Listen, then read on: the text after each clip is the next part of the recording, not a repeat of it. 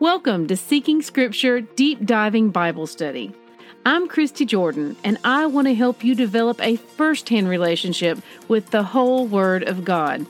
For links and graphics mentioned in my podcast, please visit the corresponding post on seekingscripture.com. May Yahweh bless the reading of His Word. Good morning, siblings. Today's readings are Mark 6 through 7. Rabbit Trails. Notes about Mark 6, verses 1 through 6. I love this passage, and it's very encouraging to me personally.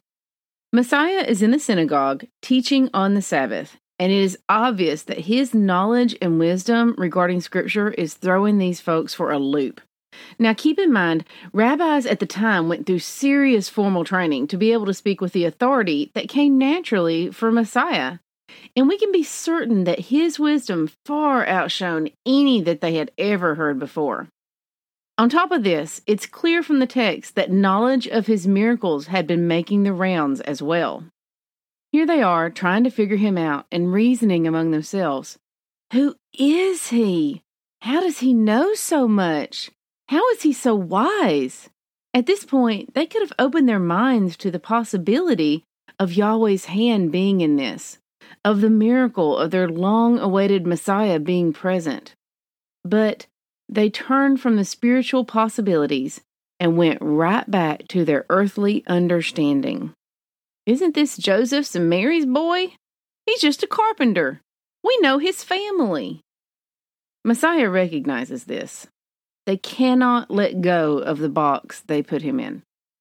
He is so much more, but they refuse to see it. And so in Mark 6, verses 4 through 6, he responds, "A prophet is not without honor, except in his hometown, and among his relatives, and in his own household. And he could do no mighty work there, except that he laid his hands on a few sick people and healed them. And he marveled because of their unbelief, and he went about among the villages teaching." A prophet is not honored in his hometown. You know, it's usually those who have known us the longest who refuse to allow us to change in their eyes. They've put us in a box, decided who we are, and we will always be that in their eyes. It's often for this reason that we must leave home once we are grown.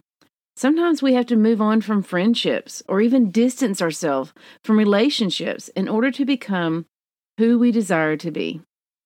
Sometimes, in matters of faith, this may even mean leaving a particular church. Learning from this lesson, we must also resist the temptation to put Yahweh in a box.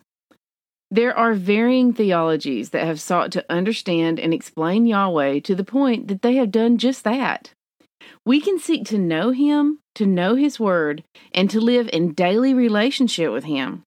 But we must try not to cross that fine line of putting Him in a box, be it in our own minds or with our doctrine. Always leave room for miracles, for the unexpected, and for the unfathomable greatness that is our God. He will never fit in a box, and subsequently, when we follow Him, neither will we. Next point. In Mark 6, verses 5 through 6, we read, "And he could do no mighty work there, except that he laid his hands on a few sick people and healed them. He marveled because of their unbelief, and he went about among the villages teaching." Now, when the text says that he could do no mighty work there, it does not mean that Messiah was incapable. This is simply a reference to the fact that these people, in their summing up of him, refused to give him the honor due. They refused to see him as anything other than the carpenter from down the street, and so he held on to his pearls and would share them with those who would accept them. He effectively shook his head and walked off, continuing to do all that they believed he could not do. A wonderful example for us. He did not get into a shouting match with them. He did not spend precious time trying to convince them of the error of their thinking. He recognized that their minds were made up and went on to teach those who desired to hear his teaching. and to heal those who desired healing. Moving on. Wow. In Mark 6, verse 7, it reads, "And he called the 12 and began to send them out 2 by 2 and gave them authority over the unclean spirits." Here we see a preview of the Holy Spirit that will come upon the disciples after Messiah is crucified. Not since Yahweh put his Spirit upon the 70 elders in Numbers 11:25 have we seen such an event. Our precious Savior. Mark 6:34 reads, "When he went ashore, he saw a great crowd, and he had compassion on them, because they were like sheep without a shepherd, and he began to teach them many things." Our Messiah has such love for his people. This verse just made me smile. In Mark 7:11, we revisit the story of the Pharisees, permitting folks to declare that their extra income is korban. Korban, or korban, is the English derivative of a Hebrew term meaning devoted to Yahweh. Now, in this case, the people state that they have promised any extra money they may have to the temple, and as a result, they don't offer to support their parents. They use the excuse of, "Well, I gave all my extra money to the priest or synagogue." Messiah rebukes the priest not only for allowing this, but for actually encouraging such a thing. This is a situation where these actions may actually seem noble and even honorable, but we see, as always, that Yahweh's wisdom is far greater than our own. When we veer away from his ways, regardless of whether or not we think our actions are honorable, we are bringing shame upon our own soul by sinning against him.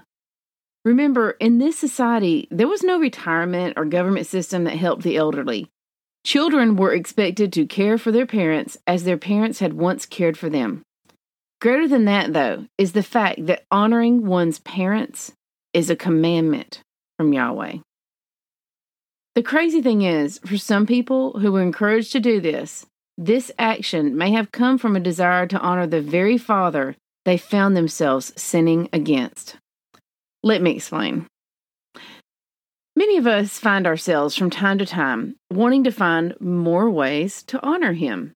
Whenever I contemplate his love, think on his majesty, or just spend time in the Word, I find my gratitude growing so much that I often enjoy thinking of more ways that I can honor him in all that I do. The desire to honor the Father is a wonderful thing. We may even come up with personal things that we do to honor him, like the Nazarites did with their vow, which has nothing to do with being from Nazareth or being a Nazarene. There's a link here to explain that. But when we ignore how he specifically instructs us to honor him, and honor him in our own way instead, then we have a problem. We have to remember that Yahweh's love language is obedience. Honoring him is as simple as following his instructions. I don't know about y'all, but I always have room for improvement there. Now, after reading the foundational scriptures, a lot of people see that line in Mark 7:19, which reads, "And thus he declared all things clean," and are kind of thrown by it because it doesn't seem to line up with what we've been taught up until this point. But now we know that Messiah has never contradicted the Father or his word, and so this feels notably out of place. There's a good reason for that. The main thing to remember is that all foods are clean, but Yahweh defines what is considered food. Therefore, what the Western mind considers food contains things that the Hebrew mindset would never consider eating. Just as some countries may eat animals that we keep as beloved pets, such as cats and dogs, while we would never consider them to be food. So basically, there are actually no unclean foods, because unclean things, according to the Father, are simply not food. Can we eat things that are not considered food by the Father? Yes, we have free will. But would there have been anything not deemed food on the table of a Jewish person in Messiah's time? Absolutely not. And that is the case for most of our practicing Jewish brethren today as well. See Leviticus 11. Now, back to that line that seems out of place. And thus he declared all foods clean. There's a good reason that it feels out of place. It was not in the original manuscripts. This line was not found in Aramaic or Greek manuscripts. Let's take a look. Visit the link below, and you can see the many translations lined up together. Check out how many include that statement. Some of them have it in parentheses, some have it right in line with the text. Some don't have it at all. Now, you'll have to visit my notes to see this clickable link I'm referring to. Now, let's click Interlinear and read the original text, translated word for word or phrase for phrase, depending on what is necessary to bring it from one language to another. I have another clickable link right here. We can see that addition is missing from the original text. It was added at a later time. Why would someone add this? Keep in mind the perilous times our Bible has been through by those who sought to alter, remove, or add to its text in order to support and advance their own doctrines. We will, unfortunately, see more of this as we move forward in our reading. So, what is Messiah condemning here if it isn't about food? In Mark 7, verses 1 through 9, we see that the scribes and the Pharisees asked Yeshua specifically why his disciples do not walk in the tradition of the elders. They were condemning them for not washing their hands in this ceremonial way. This was a man-made tradition set forth in the Jewish Mishnah writings.